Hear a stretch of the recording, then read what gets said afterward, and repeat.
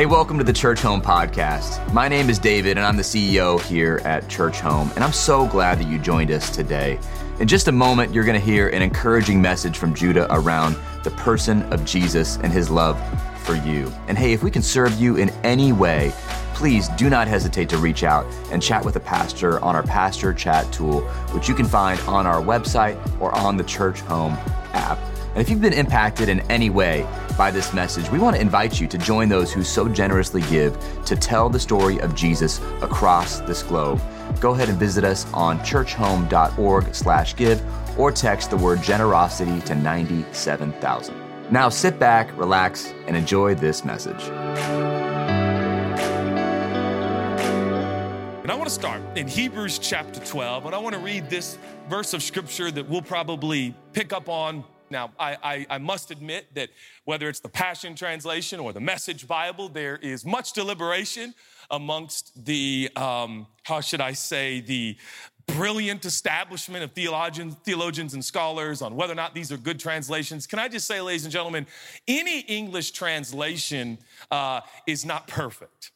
You have to understand that there are English words and there were no words in the Greek or the Hebrew for those English words. And so I urge you that you learn how to do word studies. If you don't know how to do a word study, man, you can download the Bible app for free, download a Strong's Concordance, call a friend, type into Pastor Chat, will help you do word studies. But I find it funny that oftentimes people are like, Judah, I get emails like, you can't use the Passion Translation. I'm like, well, the truth is you got to look at every English translation and go back to the original language to try to get the full breadth, height, and length of the meaning of the word. Is that fair? So for all scholarly people that are concerned that I'm wearing an oversized suit and reading from the Passion Translation, one's called fashion, the other's called research and study. Okay, here we go. Hebrews chapter 12. And verse 1, as for us, we have all of these great witnesses who encircle us like clouds. So we must let go of every wound that has pierced us and the sin we so easily fall into. Then we'll be able to run life's marathon. 2023, marathon is an appropriate term at this point, okay? This hasn't been the fastest moving few years on the planet in this modern era. Life can be a marathon, but we're to run it with passion and determination. Now, if you are here and you have not lost some passion and determination, I would like to hand you the mic and anoint you as the lead pastor of this church, okay? Because for the rest of us, there have been some days in the last few years we have lost some passion and some determination. I find that in Hebrews chapter 12, we have for us a way to reignite passion, determination, dreaming, intent, expectation of good. One of the favorite things that I'm saying with my friends, my closest friends lately, is we'll text each other almost daily. There is so much to look forward to. That's a cool statement. Just steal it, take it, use it today. Watch how it helps your brain and just say out loud, there is so much to look forward to. So much to look forward to. With passion and determination, for the path has been already marked out before us. Oh, there's so much here. We're going to get into this. We look away from the natural realm. Yes, we do. We look away from the natural realm. Judah, what does that mean? It means look away from CNN and Fox. Okay, I'm sorry. We look away from the... Not a lot of laughs there because I covered both of your news outlets. Interesting. All right. And there will be more of those jokes to come. We fasten our gaze onto Jesus, who birthed faith within us and who leads us forward into faith's perfection. His example is this. Here's this example.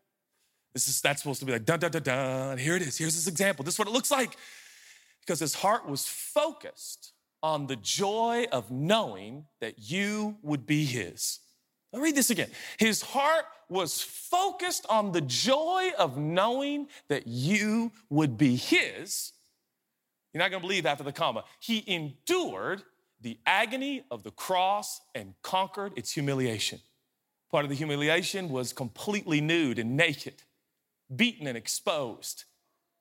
The Bible wants us to know that all considerations given, all conjecture, all opinions, and all concepts and thoughts of why Jesus went to the cross or how he went to the cross or what was on his mind when he was carrying his cross or hanging there for 6 hours.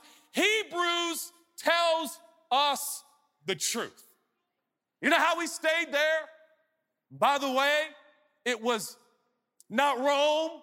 It was not a man that put him on that cross. He put himself on that cross. Remember, he says, no one takes my life, I lay it down. So he kept himself on the cross. How? Because his heart was focused on the joy of knowing you would be his. Oh, the mystery of it. How could he think of me? He did. Yeah, but how? Now, for some of you who've grown up in Sunday school, I don't mean to disrespect kind of your, how should I say, elevator music Christian cliches, but about this time, if you've grown up in church and a pastor quotes Hebrews chapter 12 and gets into, for the joy set before him, he endured the cross, that's when you cue, when the Sunday school teacher says, he thought of you, boys and girls. He thought of you, and that's why he went to the cross. And when you were 6 years old, you were like, he thought of me. He thought of me. And then you get older and you're like, that's actually scientifically not possible. In fact, I wasn't even born yet. That's ridiculous and incredulous. No. It's the Bible can't exaggerate. This isn't poetry. This isn't like kind of metaphor. It actually means somehow in the mystery and magnitude of God, he knew your name, man. He knew your face. He knew your personality. And he saw you home with him. And it moved him. Home not being earth, but home being a new heavens and a new earth and a place called eternity. That is what motivated him. Now it gets interesting because watch this. He says he endured the agony of the cross, and now sits exalted at the right hand of the throne of God. Sitting is a really important position. It means he's done with the work. It means he's done. He's completed. It's over. It's not like God is still trying to redeem you, still trying to pay the price. He's seated. It's done. It's over. It's complete. If you simply believe and receive, it's done. It's done, right? He's seated. That's important. So, consider carefully how Jesus faced such intense opposition from sinners. Consider carefully. That'd be a good theme for 2023. Consider Jesus carefully. Consider care. What are the things you consider carefully in your life? Taxes. What are the things you considered carefully? I was watching some of the Bernie Madoff Netflix documentary, and all the times he warded off people who went to look carefully. But because of greed, they decided, hey, the returns are good. Let's not look too closely. I urge you, fellow Americans and friends, look carefully into Jesus. Look carefully into the details that makes him who he is and what he's done. Take care of your taxes. Take care of your 501(c)(3). Take care of your retirement. Take care of your investments. But take very much care in looking in to Jesus. We face such intense opposition from sinners who oppose their own souls so that you won't become worn down and cave in under life's pressures. If that last sentence doesn't relate to you, you are the reincarnation of Mother Teresa. Let me read that one more time. And don't become worn down and cave in under life's pressures. I like this passage because it's not pulling punches. Life's got pressures. Life's got pressures. Recently, I was bemoaning some pressure in my life, and literally, my therapist, counselor, who I have loved and known many, many years, went to high school with her son. She said this, and I quote, "What did you think it was gonna be?" What do you mean? Being a preacher, a public figure, a pastor, what did you think it was gonna be? Well, I thought everybody would like me. Well, then you were wrong. You make fun of CNN and Fox. People aren't gonna like you. You can't. What did you think it was gonna be? But isn't that funny? As you get older, you gotta grow up and go, wow, it's not all Care Bears. Anybody remember them? Stuff just doesn't come out of your belly. Some of you, your belly is getting more prominent these days, but that is not the point. Some of you are working on your Care Bear. But life is got pressure. Isn't it funny? It's got pressure. And as the older you get, the more pressure there is. No one told me, I couldn't wait to have kids. I was so excited to have kids. You know, people that share your DNA. People that look like you and act like you. What a novel concept. This is going to be amazing. And so our first son was born 4 weeks premature. I thought his premature birth was pressure-packed. Now he's 18. He's developing a worldview. Oh, God. No one told me the stakes would be so high. You know what I mean? Like raising your, making sure yourself is okay is one thing. Making sure your spouse is okay is one thing. Similar age, she'll be okay. But now you're like, what do I do with you? And you have this direct reflection, not of what you say, but of what you do and how you live.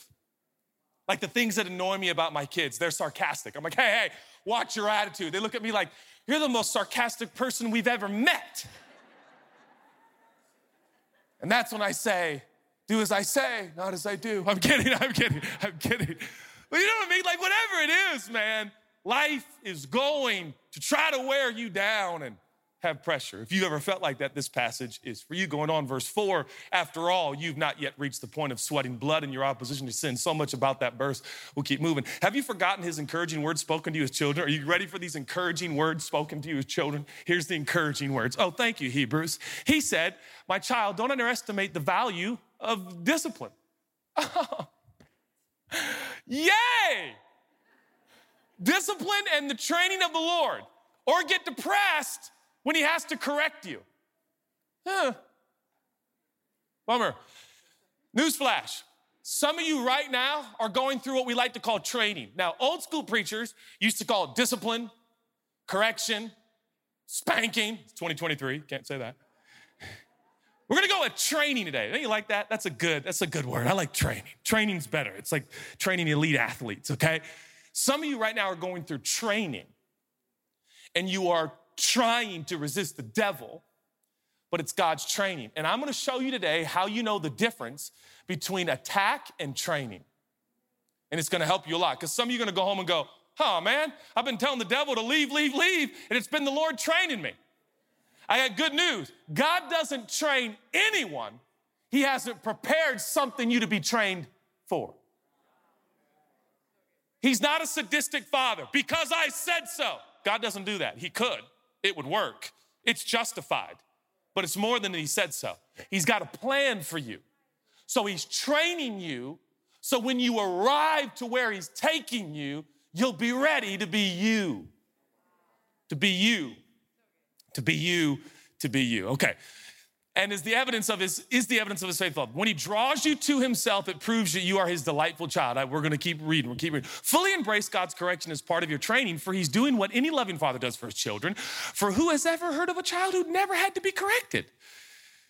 Some of us know some parents. We all should welcome God's discipline as the validation of authentic sonship. For if we've never once endured his correction, his training only proves we are strangers and not sons. Isn't it true that we respect our earthly fathers even though they corrected and disciplined us? Then we should demonstrate an even greater respect for God, our spiritual father, as we submit to his life-giving discipline. Our parents correct us for the short time of our childhood, as it seemed good to them, but God corrects us through our lives for our own good, giving us an invitation to share his holiness, consistency. Holiness, consistency. That's a good synonym in English. He wants us to share his consistency. He wants you to share his consistency. You know how your marriage will get better? Share his consistency. You know how you have a better attitude? Share his consistency. You know how you have better evenings? Share his consistency. You know how you wake up with more? Share his consistency. You ever met anyone who's consistent? Don't ever let him leave your life. Share his consistency. I'd like to meet someone who's sharing his consistency. You know, someone who's full of righteousness, peace, and joy consistently. You know, someone who is someone you can depend on because they're consistent. The Bible says God is the same yesterday, today, and forever. He is immutable by definition. He does not change. He will not change. He cannot change. The Bible says, I want you to share my consistency. The only way I am allowed to be a church leader is consistency. One of the requirements for the 3 boards that govern this church is that I have to be consistent. Do you know what those categories are that I have to be consistent? I have to be consistent in my marriage. If I am having sex or sexual contact with another woman or another man, one of those boards, if not all those boards, is say, hey, this is inconsistent. It's not healthy for him to be the leader. You know that, right? So we've got 3 boards. We've got a lead pastor's council, which, by the way, my mom is on. She has not left the building. She will never leave my life, okay? Pastor Jude, who's been my pastor since I was 9 years old. Leon Sandberg, okay, who's been in this city 129 years.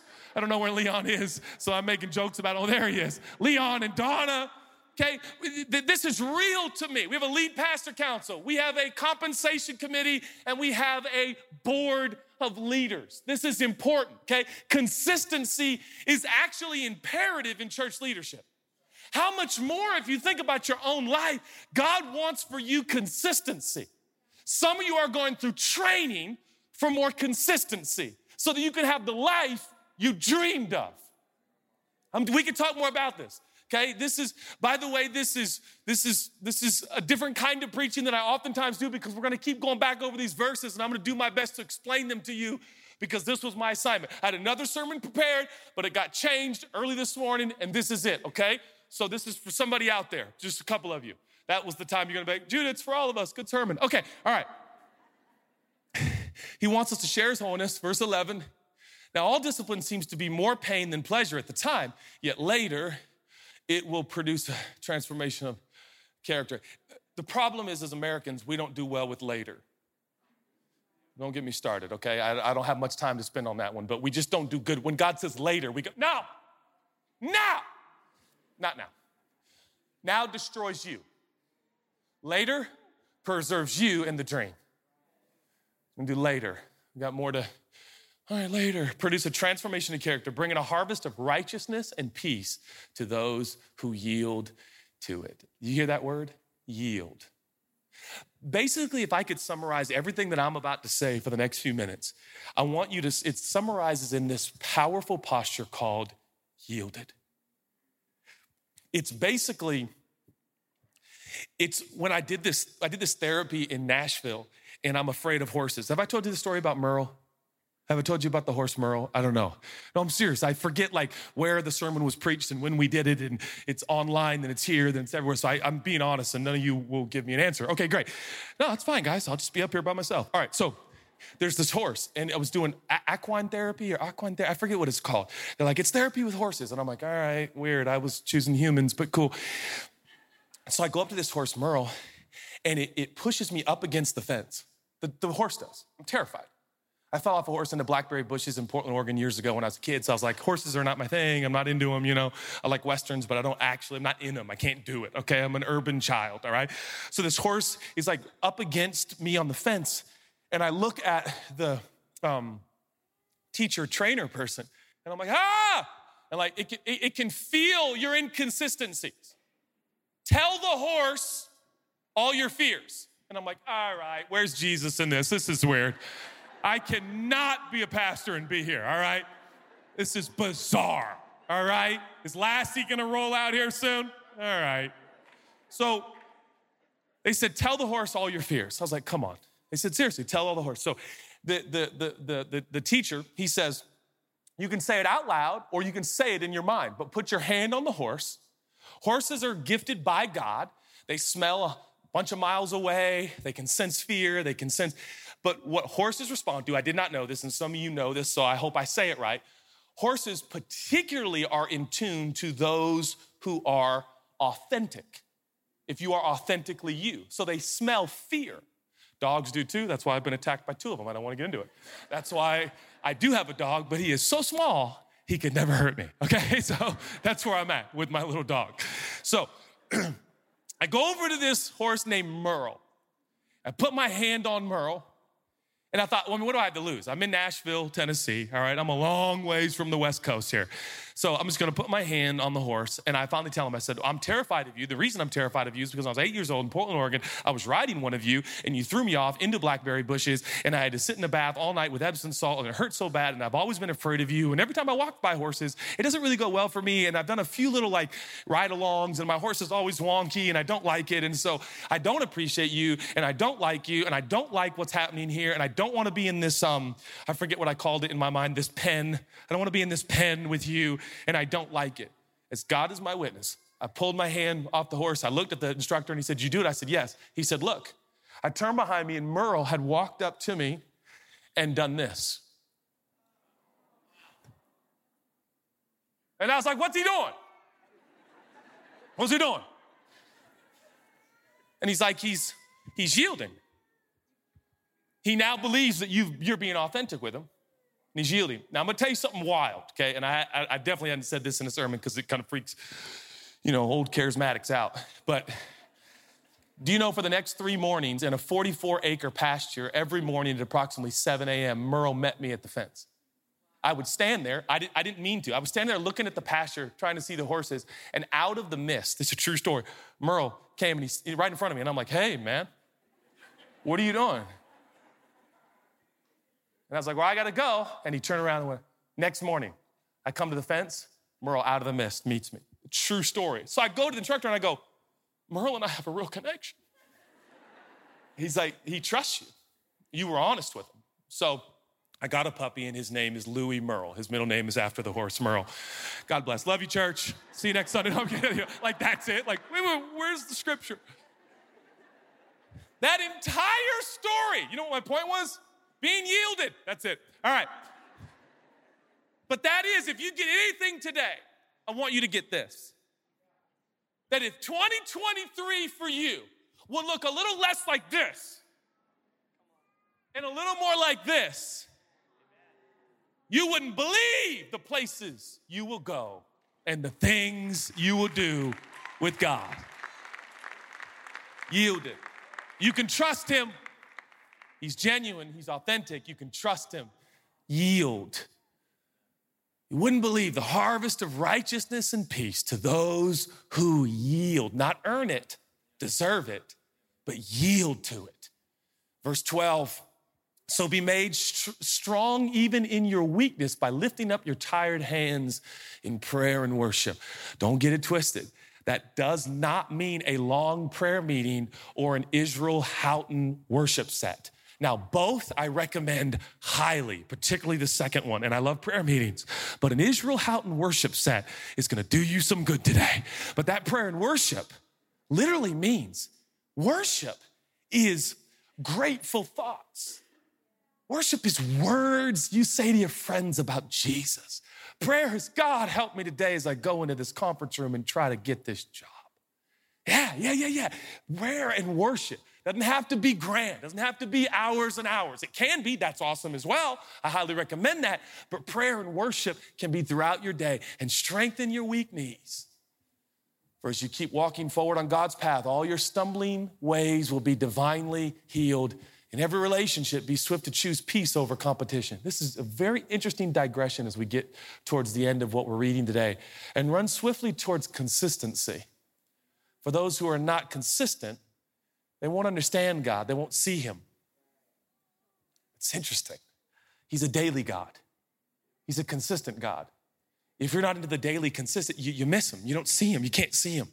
You can't see him in the hummingbird. You can't see him in the sunset. You can't see him in the sunrise. You can't see him. Whoever's not consistent, you can't see the Lord. You're constantly concerned about other things. You can't see his daily miracles. You can't see the grass grow. You can't see the miracles of the different seasons and how the rain makes it so green in the Northwest. You can't see it anymore, and you just become an average bystander who's just going through the life, and you're not consistent, so you can't see. Watch over each other to make sure that no one misses the revelation of God's grace. Wait, what? I thought it was like, watch over, make sure nobody messes up real bad and makes us look dumb. Make sure everybody votes right. Make sure everybody's paying their taxes. No, it says, hey, look around the community. Make sure nobody's missing grace. Make sure no one lives with the root of bitterness. Isn't it interesting? Revelation of grace, and then we're warned about bitterness. Bitterness is resentment. This sermon is way out of order, but I like it. You know why some of us are dealing with resentment? Because we have not carefully investigated the revelation of grace. Brothers and sisters, when you wrap your arms around do bad, get good, resentment doesn't stick. Because when people do bad to you after you've done good to them, you go, well, I wouldn't be here if God hadn't given me what I didn't deserve. So you know what? I forgive them. They'll be all right. Come on. I'm not saying you don't have boundaries and situations where you got to get the government involved, and I'm not making light of anything, but I am saying there is no legislation for the resentment you hold in your heart. There's no court case that will solve the resentment in your heart. That is between you and your God in the secret, quiet evenings of the night. And the question is, are you revolving in your head all the wrong that has been done to you, or are you carefully investigating Jesus and the revelation of grace? Don't let a root of bitterness, it's resentment gets roots, grows. Now, interesting, have you ever seen a root of a tree up a whole sidewalk? You ever seen that? Maybe it's in your neighborhood and you're like, oh, we got to fix this sidewalk. Well, you got to do something about the tree. You can put more cement, but cement doesn't stand a chance for roots. Some of you got roots of resentment that are causing upheaval in your life, and you think it's the concrete problem and a sidewalk problem, but it's a resentment problem. And I know that you have resentment. Oh, I'm getting so ahead of myself.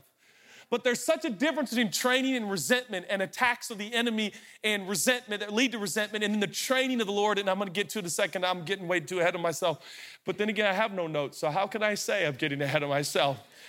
Sprouting within them, which will only cause trouble. Now watch this. Isn't this interesting? Your roots of resentment will poison who? Hearts of many. So here's the problem. As your pastor, I am bound to the book to tell you that if you let these roots kick up other concrete, it won't just ruin your sidewalk. It'll start hurting other people's sidewalks. And now, your sidewalk has now impacted other people's walk, and now they're stumbling because of your resentment.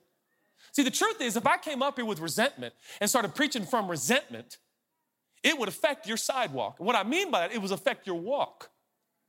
So everybody doesn't want Judah to get resentful, but you're allowed to? Well, I'm not the preacher. So what? You preaching to somebody. Mostly your kids or your grandkids or your spouse or your coworkers. Somebody's watching your life. Somebody's watching your sermon. And that thing that you won't let go of, that wrong that was done to you, is going to destroy sidewalks for other people. But there's an answer for resentment, don't worry. The revelation of grace can root out resentment in one Sunday morning. I'm not playing. That's how powerful it is. So we're going to get there. If you need a little bit of rooting out today, not a problem.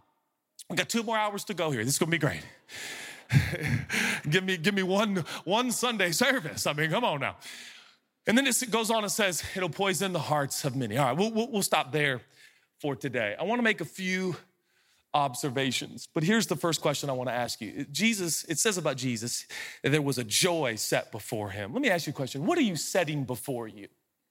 What are you setting before you? Don't underestimate what you're setting before you. Now, when I say what are you setting before you, let me say it like this. What is on your mind and in your mouth? What is on your mind and in your mouth? What is on your mind and in your mouth? Because what's on your mind and in your mouth have dramatic impact on the life you live. What's on your mind and in your mouth? Now, I found a connection. I'm sure you have too. This is no deep revelation. Bear with me. But oftentimes, what's on your mind comes out your mouth. Now, it is important to note, And I'm not like the spiritual warfare guy, but I want to say something about demons and devils and the opposition. They cannot read your mind. Devils and demons cannot read your mind. God knows your thoughts and the intents of your heart. Scripture never says devils or demons ever know what is on your mind. But devils and demons can hear what come out your mouth. Now, you might find this silly, but anything in print, I take note of. A friend of mine is starting a water business, and recently he had a big release on CNN.com, and I called him. I said, you listen to me. You're not the only one that can see that article. Your name is now in print, and I'm telling you, devils can read newspapers.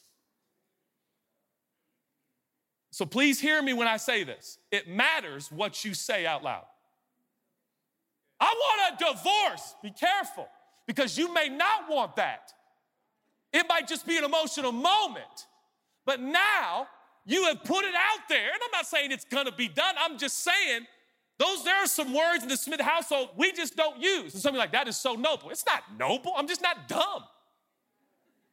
Don't be dumb about the devices of the enemy. So I don't have to give away all my stuff. We don't say the D word in the Smith house because I think it gives it more power. Do I feel like divorcing Chelsea? Never. A few times, but the point is, I hate you, church. I'm kidding. I love you. I love you. I love you. Sarcasm. There it is. Right? I mean, let's not fool ourselves. We had a fight last week, and Chelsea was throwing vitamin water. She's like, you throw stuff, I'm gonna throw stuff. And vitamin water, zeros going everywhere. And I'm like, that's sweetened with stevia. It's expensive. Like, this is real life. But what you say matters. What's on your mind and what comes out your mouth matters. Isn't it interesting that this whole passage hinges on look carefully at Jesus? Get Jesus on your mind. Get Jesus on your mind. And I'm gonna say something about church. And a lot of people don't know. They're like, man, what is Church Home doing? Where is Judah? He's never here live. All of my friends text me, when are you gonna be live in Kirkland? When are you gonna be live in LA? And a lot of my friends, I don't tell them because I'm trying to make a point. And that is, if you are hinging the health and wealth of your spiritual walk on my live sermons, grow up and get out more. This is an everyday journey with Jesus, and Church Home is trying to put together a model that helps people every day all over the world. Because walking with Jesus is every day all over the world. It ain't a Sunday morning thing. And I love to preach live.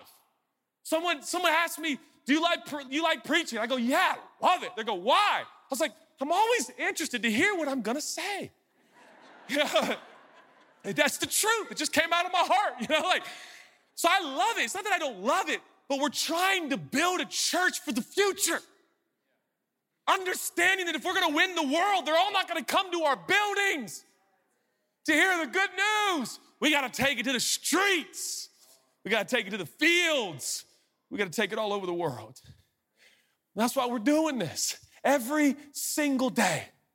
What's on your mind and what's coming out of your mouth, the joy, and we're talking about dreaming. Somebody like, was this a sermon about dreaming, or what was this? Yes, because this is the ultimate dream I've ever seen in all of Scripture. I've never seen a more potent, powerful dream in the whole Bible. I know Joseph had a dream, and I know all the sermons about the dreams, but I'm telling you, this is the biggest dream. This is the best dream, and you're supposed to share this dream. And the dream is that someday you'll go home and you'll be with your Father. You're gonna go home someday, and this is not it. And that joy, and that dream, and that passion is to be on your mind and in your mouth. On your mind and in your mouth. You know the old adage, they say we live like this life is forever. Think it's gonna stockpiling money as if the money is gonna be there forever, and so will we. Is anybody else fatigued with the whole pursuit of the American dream? Brothers and sisters, I respect money. I understand that it can change things. We pool our resources at Church Home to make a difference, but money is not to be served. Jesus is. Money is to serve me as I serve Jesus. I'm going home someday to endure the pressure of this life. The Bible urges us, look carefully at Jesus. But notice it starts by letting go. Letting go. Let go. And I want to show you, it's very simple. I want to show you how to let go of resentment, how to let go of wounds. By the way, when it says let go of these wounds and these sins that so easily beset us. Now, some of you, when you think sins, you automatically think, that sin you struggle with. Maybe it's exaggeration. People ask me, do you lie? But no, I'm not a liar, I'm an exaggerator. They're very different. All right. Maybe that's your sin. You're like, I gotta stop lying. But actually the sin referenced here in context is most likely simply the sin of unbelief. And the Bible says in Hebrews, it easily sneaks into your life.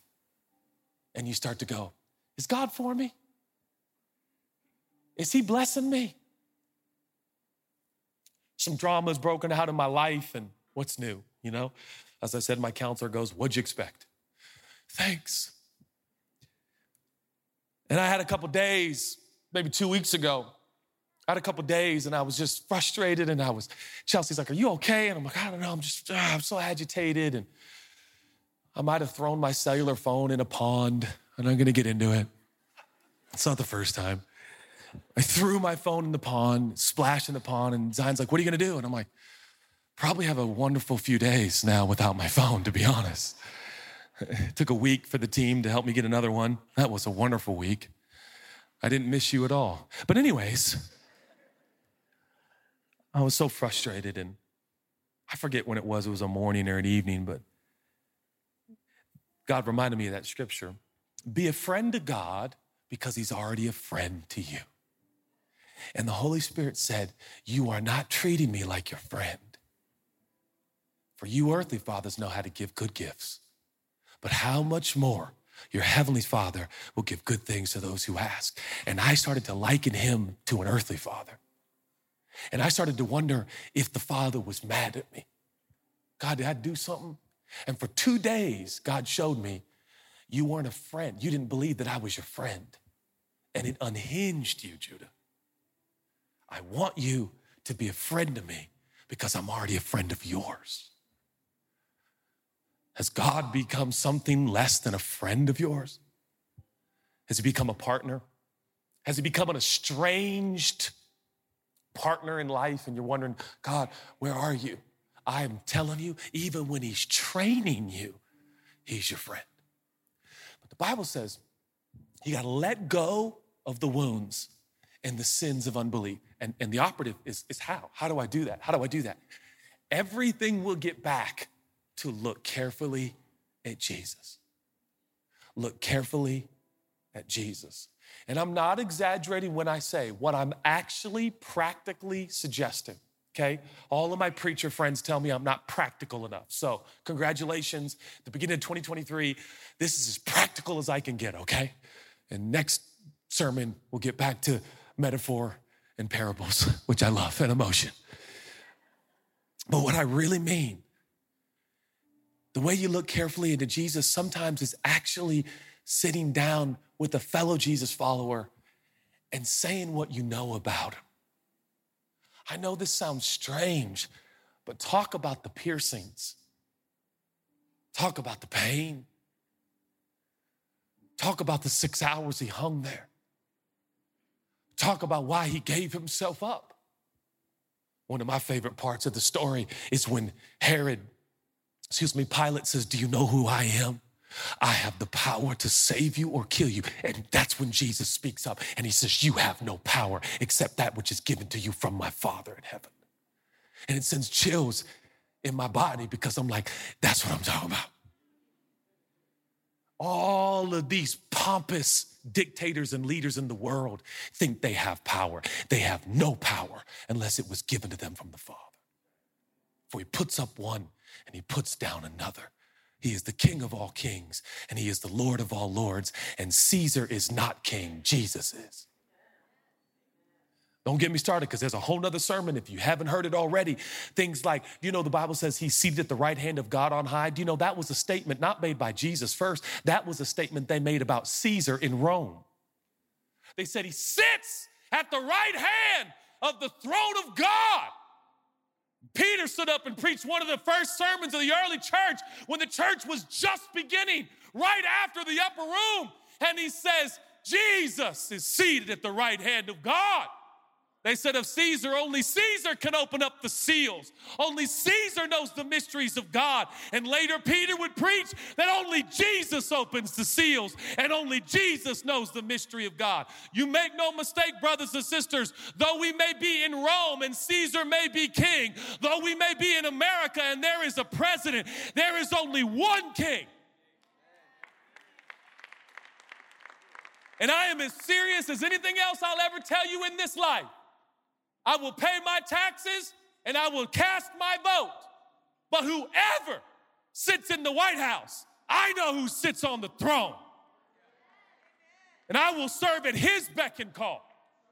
I am not preaching anarchy or confusion or calamity in America, but I am calling believers, the same believers that lived under the tyranny of Rome and the aggressive exaggeration of Caesar's power. So we live today in a nation, and we have greatly exaggerated the power of our president.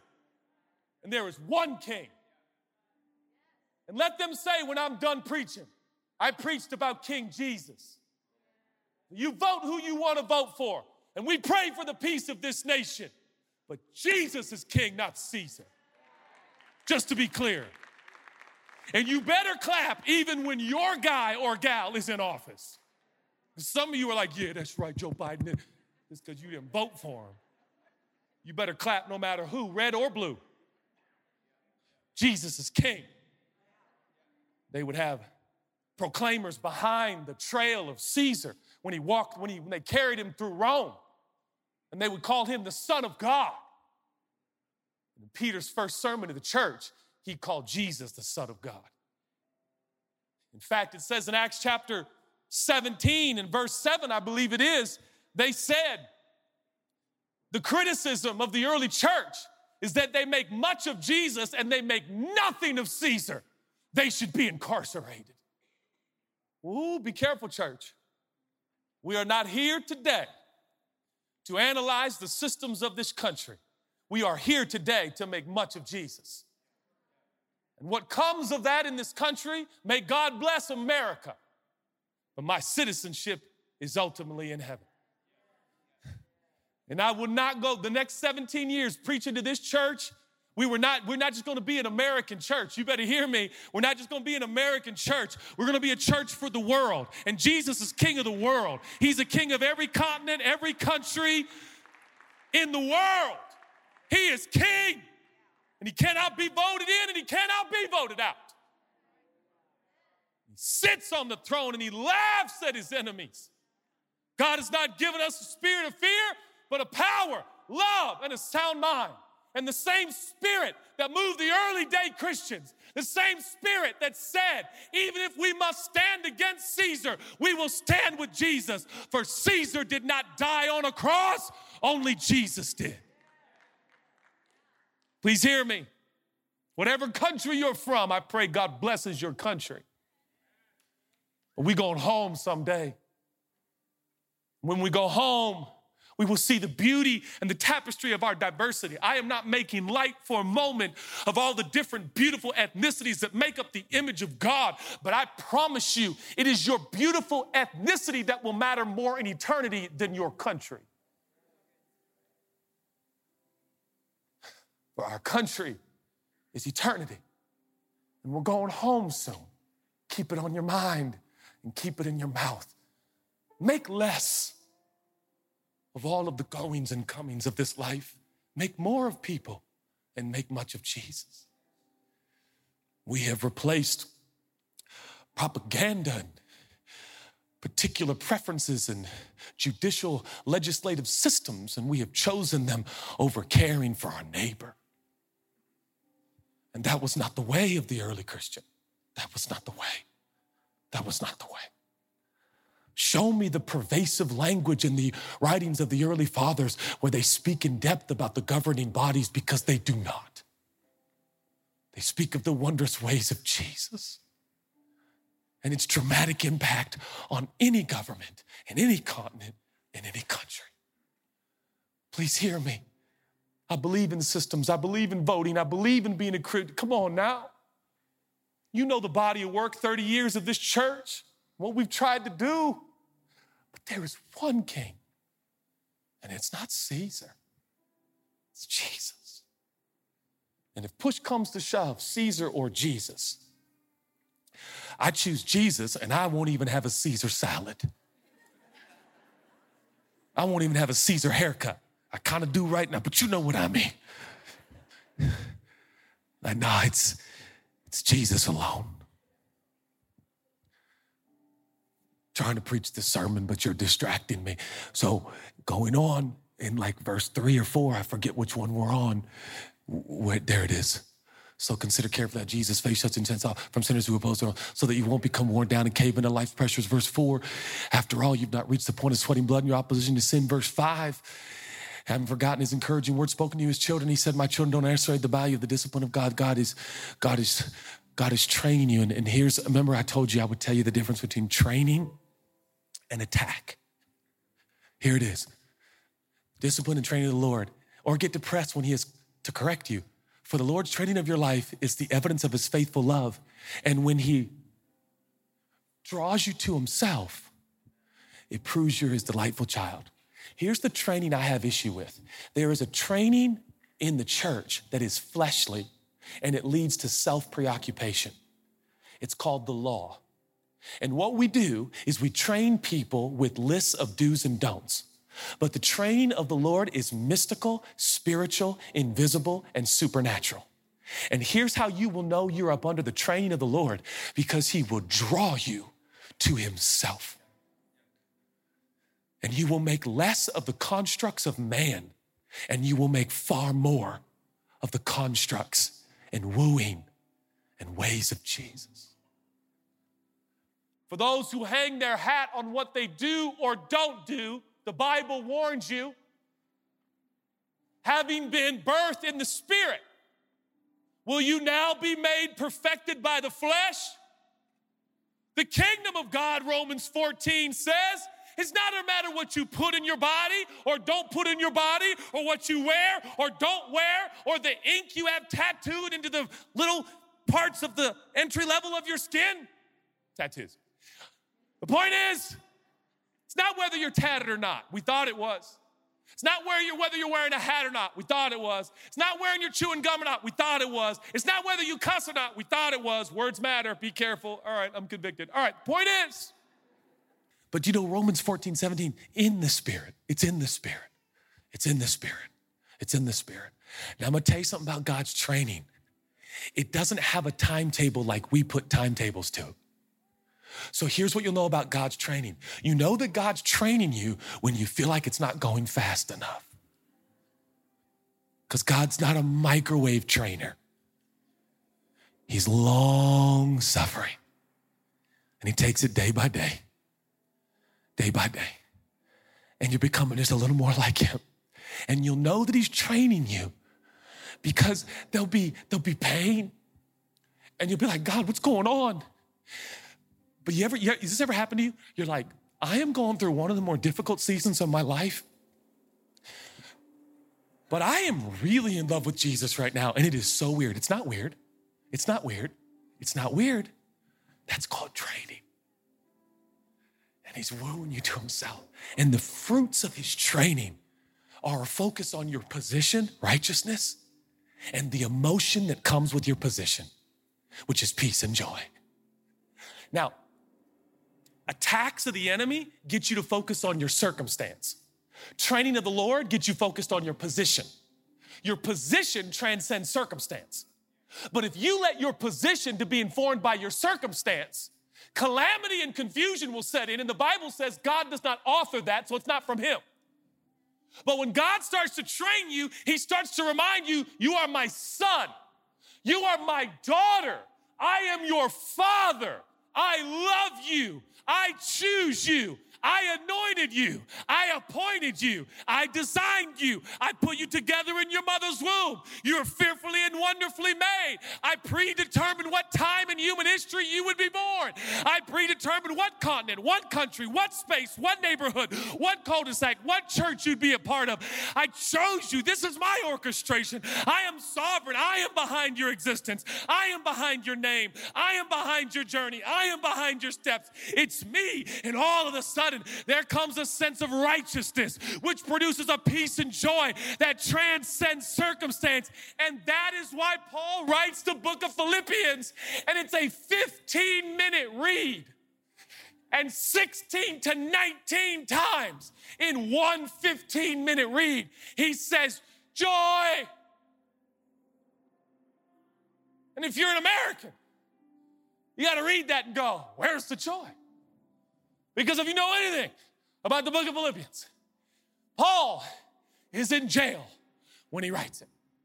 Where are the Christians while under incarceration speak of joy more than other topics? Where are the bloggers who speak of joy? Where are the newscasters that speak of joy? Where are the preachers that speak of joy? We are so tied down by our circumstance. We are so informed by our situations. That's not what God predestined us for. That's not what he called you to. He called you to have righteousness, peace, and joy. When the kingdoms of this world crumble, the kingdom of God is secure. Righteousness, peace, and joy in the Spirit. That's what the old Christians knew. And that's why you could kill them, you could imprison them, you could persecute them, and they would rejoice. And they would rejoice, for the kingdom of God is at hand. Jesus says the kingdom of God is at hand. Repent, repent, repent. You know what repent means? It means change the way you think. Change what's in your mind. You know why he said? Because the kingdom of heaven is at arm's length. It is to say the kingdom is not far. It is right here. It's right here. Jesus is near. Jesus is available. His realities are here. It's not far. I don't have a corner on the kingdom. You and I got the same access to the kingdom. Your position is secure. The Bible says he sat down at the right hand of God. And that position, that right standing with God, that acceptance before God, that approval before God, that's why this preacher is committed to tell you every time I get to see you or talk to you through a screen, I want to tell you that God is pleased with you. He loves you. He accepts you. He's smiling at you. His countenance towards you is that of approval and acceptance. Judah, prove it. Righteousness, peace, and joy. The domain of the king. When he pulls you into his family, your position is paramount and it informs your emotions. So, resist the devil. If you are being attacked, here's how you'll know you're being attacked by the enemy. He will make very light of your position. That's where the power is. Oh, you're righteous? How are you righteous? If people knew what you watched late at night, you ain't righteous. And there it is. And what's the sin that so easily besets us? Hebrews 12, unbelief. Can we believe it? How do we fight? Anybody remember what the New Testament says? Our job, our work is to believe. We fight the good fight of. So here we are. What are you going to focus on? Here's the truth. If God told me your circumstance was going to improve, I'd try to tell you, but he doesn't tell me that stuff. He barely tells me about my own circumstance. So I can make no guarantees about the constructs of man, about, traffic lights, taxation, systems. We'll do our best. But I can make a guarantee here. For all who believe, you are called sons and daughters of the King, and you are righteous. Father, forgive them. They don't know what they're doing. Did you hear those words now? Father, forgive them They don't know what they're doing. Just forgive them. I'm doing this so you forgive all of them. Forgiveness will flow through the streets like the tides of the ocean, and they'll be righteous. You will never be more righteous than you are right now. Therefore, you have every eternal right to have peace and joy. Okay? You know, the early saints, they said stuff like this: even if they kill us, that just means we get to go home early. Down here, we scrape to make sure we live forever. Botox, I'm not against it. You know, everything to look like we're not dying. Everything to look like we're not dying. And I'm not saying the early Christians were obsessed with death, but they weren't afraid. Jesus is king. Jesus is king. You're righteous. Let that inform your emotions. Dream again. For the joy set before him, he endured the cross. The Bible says go over it. Message Bible says go over it line by line, and it will shoot adrenaline in your veins. But I want to say this. Hebrews 12 stands like a billboard to believers everywhere. Do you see it? Do you see it?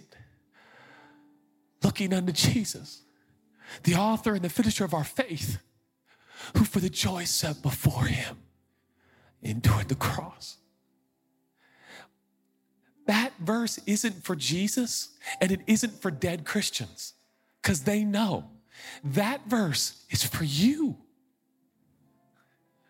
What if you set the same joy before you? What if we talk to our kids about heaven? What if we talk to our loved ones about home with our Father? And someday we're going to be there. But now we endure with peace and joy in a position that's eternal. I got no promises for 2023. I'll make declarations. You know I will. I will always be the pastor in your life saying the best is yet to come. God's got good things in store for you. And I'm believing that 2023, you get all the snow cones you want, cherry and grape. But maybe some days won't be full of snow cones and ice cream cones. What will you do? Tirelessly work to improve your conditions and your circumstance, thinking that income will solve it? Brothers and sisters, the early Christians, when they heard that somebody in the church needed money, they would just give them money. Here, take the money. What about that? Come on, let's follow Jesus. And now in the modern age, church members sue church members. I want my money back. One of my financial heroes told me recently, oh, Judah, don't forget, money is the easiest thing for God to replace. Don't worry about money. And I don't know who I'm talking to, but there is somebody here. Money can have an attitude and it can attach to you. And it can honestly consume your outlook and your view. And I got a sense today that by the presence and power of God, he is setting you free from a money filter.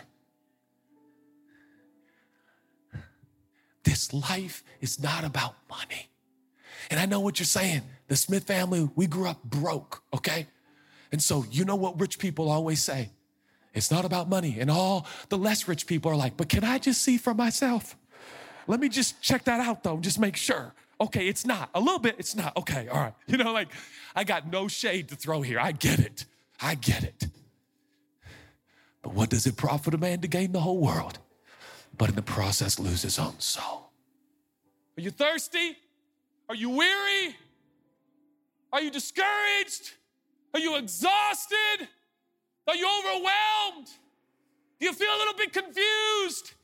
Are you wondering if God is for you? Come on. Come on, church. Let's look unto Jesus, the one who started, the one who will finish, who for the joy set before him, you and me, in eternity forever, endured the cross, Look carefully unto Jesus. Study Jesus. Get Jesus on your mind. Get Jesus in your mouth. And so you will realize the kingdom realities of righteousness, peace, and joy in the Holy Ghost. What if 2023 was the most joy-filled and peace-filled year you've ever had? I can believe for that. I can believe for that, no matter what comes. So, Lord Jesus, we yield to you, oh God. We yield to you, oh God. You are the master. You are the commander. You are the leader. You are the king. You are the president. You are the leader. You're the shepherd. You're the pastor. Shepherd your people this morning. Meet us here, wonderful King, wonderful Savior, the Lion of Judah. The Lion of Judah. You are strong. You are the King of the jungle. You are in charge and you are in control. We fix our eyes on you, Jesus. Fill our mind and fill our mouth with your wonderful ways, your wonderful, miraculous ways. We love you, we trust you, and we rely on you. If you're here today, just before we begin to sing, just before we begin to use melody and harmony as a point of connection, if you're here today and say, Judah, I want to be a follower of Jesus. I want to receive the free gift of forgiveness that only Jesus offers. On the count of three, I'm going to ask you to lift up your hand all over the auditorium. But before I do, I'm going to ask everyone to close your eyes. I don't want to embarrass you. But if you're here today and say, Judah, I receive Jesus as my King. I receive Jesus as the Savior for my selfishness and my sin. I believe that Jesus is God. If that's you, on the count of three, I want you to lift up your hand. 1, 2, 3. If that's you, shoot your hand up. Thank you, thank you, thank you, thank you. Hands all over, thank you. Oh, God, you see these hands and you see these hearts. And you know our heart, and you know our ways, and you know our mind, and you know our mouth, and you forgive us anyways. We love you. We worship you. We honor you. We adore you. In Jesus' name. And everybody said amen.